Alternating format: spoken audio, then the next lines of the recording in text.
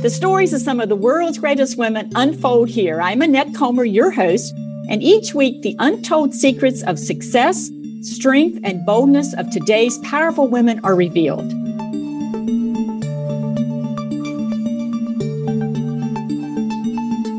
This woman lost her father when she was 6 years old.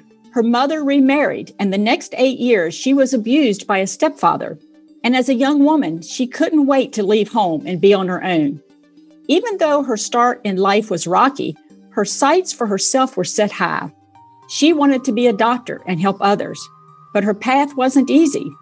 Her first marriage didn't work out, and she made some mistakes as she moved toward a thriving career in medicine. But she never gave up on what was possible for her.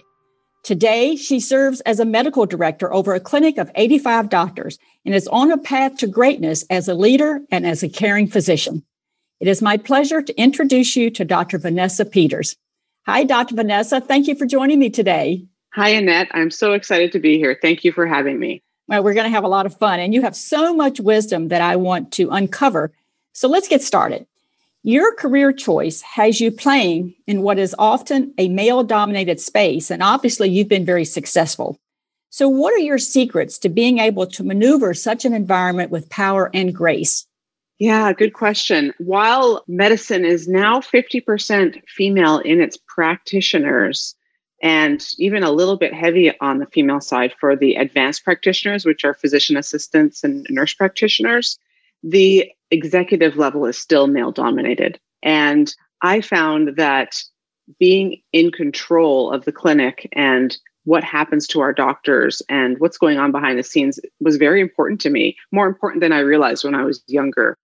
And I find that being able to be diplomatic and kind, but firm in meetings with other physicians, many of them are obviously doctors, was a really important step. And caring. A lot of the male executives don't seem to really have that empathy that females bring to the table. And do you find that the male doctors, do they find that empathy comfortable for them, or do they find it uncomfortable? Then they settle in. What's your reaction to that? Yeah, at first they might be a little bit like, why would you even think about what the other side is feeling or they're thinking? And I don't understand the point. But if I push my agenda, so to speak, they're like, oh, well, actually, that kind of makes sense. So I'm not working with, a bunch of, male, chauvinists or they're not very egotistical. They're bound to come around if I show my side of things. So it does work out. And I'm going to dig a little deeper on this because I think that most men, whether they're in the medical field or in some other type of leadership role, do want the best for their clients and for their patients and for the world. Sometimes I think it's kind of our responsibility as executive women leaders that we almost have to educate them on how it can be. Absolutely. Yeah, I've kind of seen that. So I'm going to go into the personal space just for a second. For a period of time, you were married to an alcoholic, and you told me this created a dual life for you and often kept you playing small. Explain what this dual life looked like for you, and what did you have to get yourself positioned to reach higher levels of success? Yeah, when I was going through medical school, I couldn't get close to my friends in medical school, and I still have pangs of regret to this day that they would get together at the time. This was in the late 90s. ER was a big show then. And they would have a weekly party where they would watch ER. And I would never go. And you might ask, well, why not? It was a codependence issue that I had, that if I wanted to go somewhere, my husband would say, well, what am I going to do? And I would fall into the trap of, oh, I'll stay home and hang out with you and watch TV while you smoke pot and drink. And I really regret that life that I led. When I moved down to the United States after graduation and began practicing, the stakes got higher, because in medical school, if somebody knew that I had an alcoholic at home, those are my peers. But here I'm at work. I have patients. I live and work in my community. And it terrified me, honestly. And I didn't realize how big the stakes actually were until he had DUI. And he was at a store buying liquor at a corner store, and he was drunk. He had a big Ford truck, and he got in the truck, and someone said, "Hey, you're drunk." And he got in the car and he drove away, his truck, and drove away. And the person followed him. So they ensued a chase. I'm assuming they called the police at the same time. We only lived maybe 3 miles away from the store. I get a call from him frantic on my cell phone that he's being chased, or I don't know what he was saying, but I was like, oh my God. And I looked out the window of our house and he streaks by, on this residential street at like 60 miles an hour and ended up stopping at the end of the block. His mom happened to be in town that day, his ultimate protector. And I walked down to the corner and I saw him sitting on the bumper of the car, drunk. He had his face was just like, flaccid, like they get when they're really drunk. And I know that look, I know all of his stages of drunkenness. And I saw him and I saw the people surrounding him. There was a big crowd surrounding him. And I recognized one of the women in the crowd as my patient. And I turned and I walked away. I did not engage. I just walked back to the house. I said, I'm going to let the police take care of this. And his mom, they can take care of it. It turns out he almost hit that woman that I knew walking her dog on the corner when he made a sharp turn. And that was the day that I decided that this was no more. I was not going to put up with this anymore, because he, of course, ended up, with a DUI and all the legal things that occur with that. But I realized that he could take me down. He could take down everything I worked for in a legal battle if he had injured somebody, for example. And that I made the shift in my mind that at that point that protecting him or whatever I was doing, the reason I was staying was stupid and I needed to go. And within the next year, I had left him. So I was thinking as you were sharing your story that I think that we as women, especially driven women, we often don't realize how the mate that we're with, how it reflects on how we're showing up. Not only how we're behaving, but how others are perceiving us. I've really noticed that with some of the women that I coach. They have men that are very out of sync with where they are going in their career. And it becomes a problem. It really does. Absolutely. I used to make excuses all the time. People would ask, well, what's your husband do? Or, why doesn't he have a job? And I always had an excuse in my pocket. Well, he doesn't have a visa where, he's from Canada and da-da-da. But, the truth was that he couldn't work either way. And it was embarrassing. I was very ashamed. Yeah, inside. I guarantee. Mm-hmm. Yeah, I can guarantee. So I'm going to stay in this personal space for a second. So as a mother of a young son, you have had to put support systems in place to make it possible to be a good mother and a powerful executive. So what kind of support systems do you feel women like yourself should seek if they want to experience success in both areas? That's a great question. I think as women, we feel like we can do it all, and we are amazing. We are badass. We can get stuff done, but sometimes it's at our own expense. So it's really important to seek help and not be the perfect mom and the perfect executive and the perfect doctor. In my case, for example, if the school wants you to bring something, whether it's cookies or something like that for a bake sale, just get them at the store. Do something easy. You don't have to make the perfectly decorated cupcakes with the frosting and stuff like that. Just do what is the most efficient thing at the time and call it a day. Don't worry about what the other mothers might think about what you've done. Also, having a supportive spouse is super important, and having someone that understands if you're going to be a little bit late in the evening, and hopefully they'll be able to help you around the house a lot. We have a division of labor in the household at my house, and it's some things I do better, sometimes he does better. And it's important that we have our roles and to have a husband that doesn't begrudge us for, how busy that we are. And if need be, getting outside help. We had a nanny when my son was a baby. She was amazing and could put him to sleep so much better than any of us. And, getting whatever you need to help make sure that you're taking care of yourself and you're not just burning the candle at both ends, staying up late and getting up early, because then, you're not taking care of yourself. You can't take care of your job and your family. Do you think, Dr. Vanessa, that we as women sometimes, especially driven women, do you feel like we sometimes get caught in the cycle that we're the only ones that can do it so well? Oh, absolutely. Yeah, I've had to work on that. Yeah. My husband, I got to say, he's not the best cook. And he claims that he can cook. He's like, I used to cook before I met you, but I'm kind of picky. And if he makes something and it's not that great, it's just become an understanding between us that I probably do the cooking. But he does the laundry always. He mostly does the dishes. Now that I have a son who's 9, he also does the dishes. He takes out the trash. He takes care of most of the house, arranges the cleaners, stuff like that. But like, say, for example, he does something that bugs me and I just have to let it go. And that's that he likes to run the dishwasher when there's nothing in it hardly, it's like he throws a few things in there and he wants to run it every day. And I get it. It's going to be cleaner, but I'm like, you're wasting energy and water. But, I just have to let it go. And if he loads it all wrong and puts a dish in that wasn't scrubbed properly, and then I have to go back and scrub it after, I'm not going to complain too much because he's helping.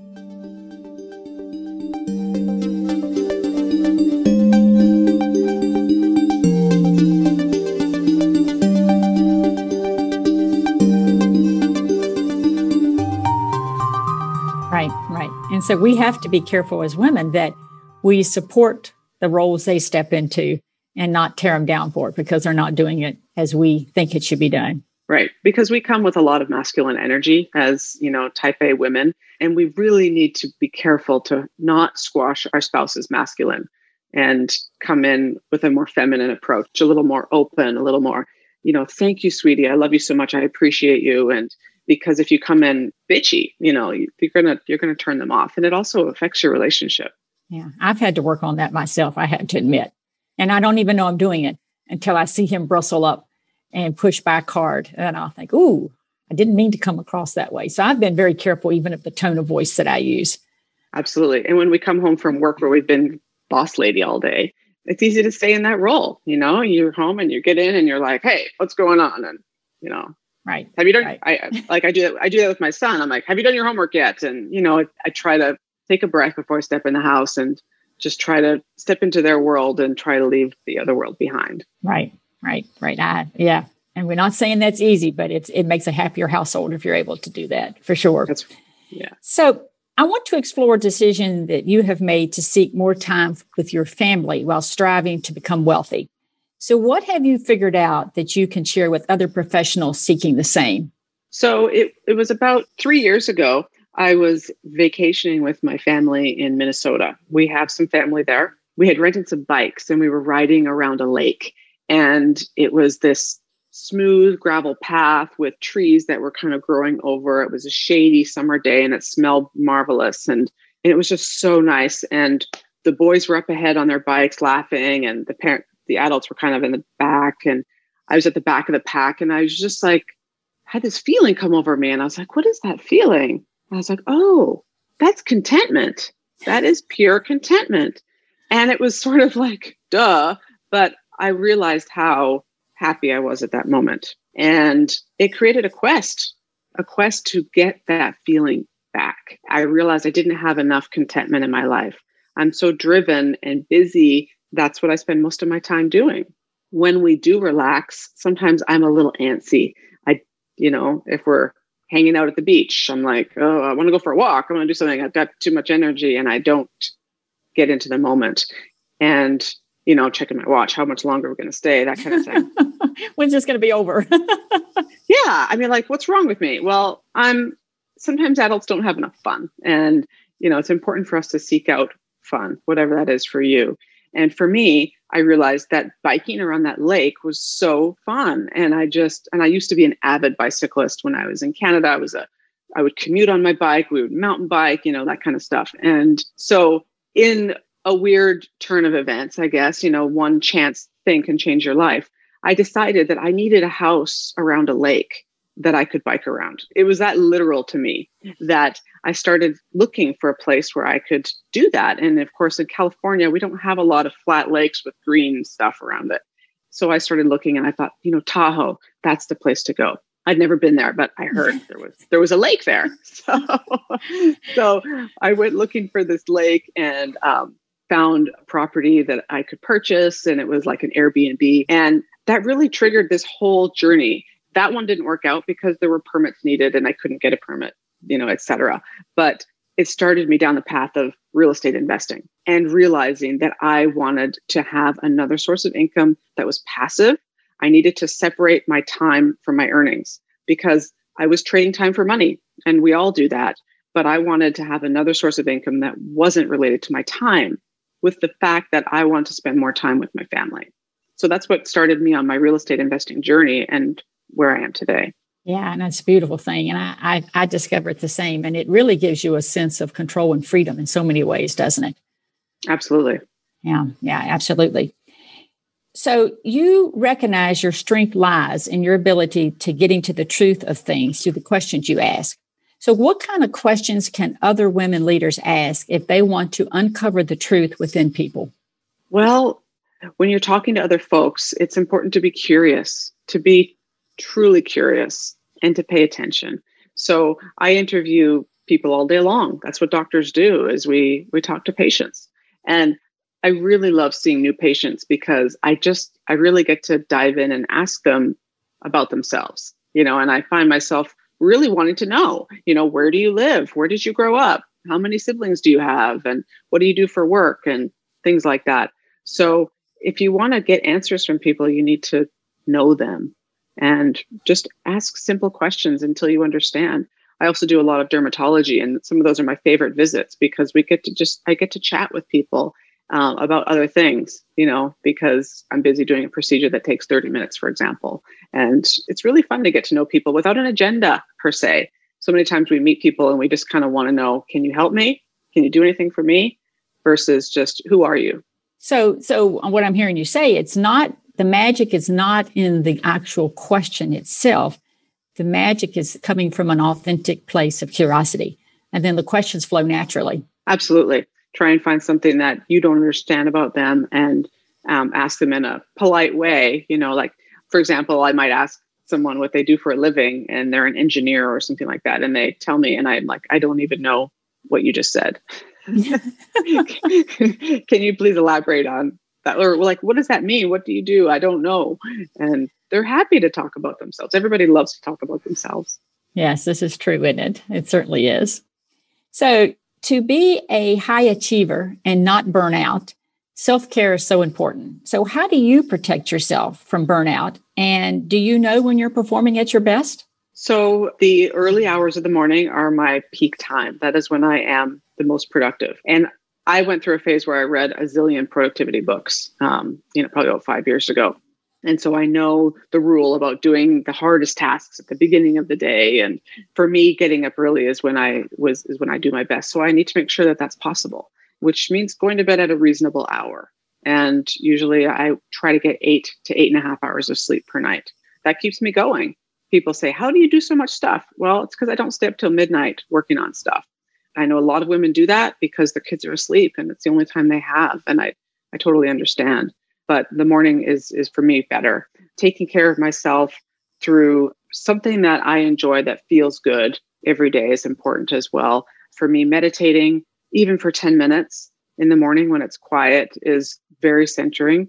And I have a little playlist on Spotify that's only 12 minutes long, and I try to do that every day. And taking a hot bath at night is another thing that just really helps me. Sometimes I just close my eyes, other times I just zone out on my phone or read a magazine, but it's important to do things that make you feel good inside. Getting out in nature is another thing. And I love to go for walks outside as well. I find it hard, with working full time to really, truly do that. But that's another one of my goals too. So when you get that, it's really special and you can feel the impact of it. Absolutely. Now, you've given some great tips there. I'm curious, when you take these hot baths, have you ever fallen asleep in the bathtub? No. I have to admit I have. I've often wondered how long I would lay there if something didn't break me. I'd be a shriveled up prune. So, right. All right. So, Dr. Vanessa, is there anything about your journey to greatness that we haven't covered that you'd like to share with other women? Well, I would just like to say that an important part of growth is to be around people that are doing things that are different than you. I realized a couple of years ago that I was in a bubble, and I went to my bubble of work, and then I came to my home bubble, and then I had my friends bubble, mostly people that I met through my son's school. And we just, you move around and picture yourself in this little bubble, and popping that bubble and getting out of it. I attended a mastermind conference, and that really changed things because I met people that were doing amazing things. They were writing books, and they were speaking, and they were helping other people, and they weren't all in medicine, like all the people that I'm surrounded with. And it really opened my eyes and allowed me to kind of push the boundaries of comfort. So we get comfortable in our rut, in our path. And that's fine. And you might be super successful in your rut. But if you want to grow and create an amazing life, you need to get out of that comfort zone. And for me, that was doing things like, writing a book, podcasting like this, doing interviews and speaking, things that make me kind of nervous, but that are really able to help me meet new people. Also, taking on hobbies that are kind of a little bit scary. I started aviation and thought that would be a good path for me to just kind of travel and do cool things with my family. But it turned out to be a passion. And the women that I've met in this group of female aviators called the 99s has been phenomenal. And, I wouldn't trade it for the world. So I guess my bubble is just getting bigger, and it's so exciting. So I encourage everybody to do something that scares you a little bit. And then watch how enjoyable it actually becomes. Exactly. Yeah. That's great advice. Dr. Vanessa, thank you so much for being with me today. I know you are a very busy woman trying to juggle all the things that you do and the incredible leadership role that you serve in. And I particularly am appreciative for you being so open and vulnerable with some of your life journey. Really do appreciate it. Absolutely. I love how you're connecting powerful women together on this amazing platform. Thank you for having me. So Dr. Vanessa is another great example of how women are challenging the norm, making things happen, and demanding their own greatness. So join me next time on the World's Greatest Women Show as another powerful woman's story unfolds.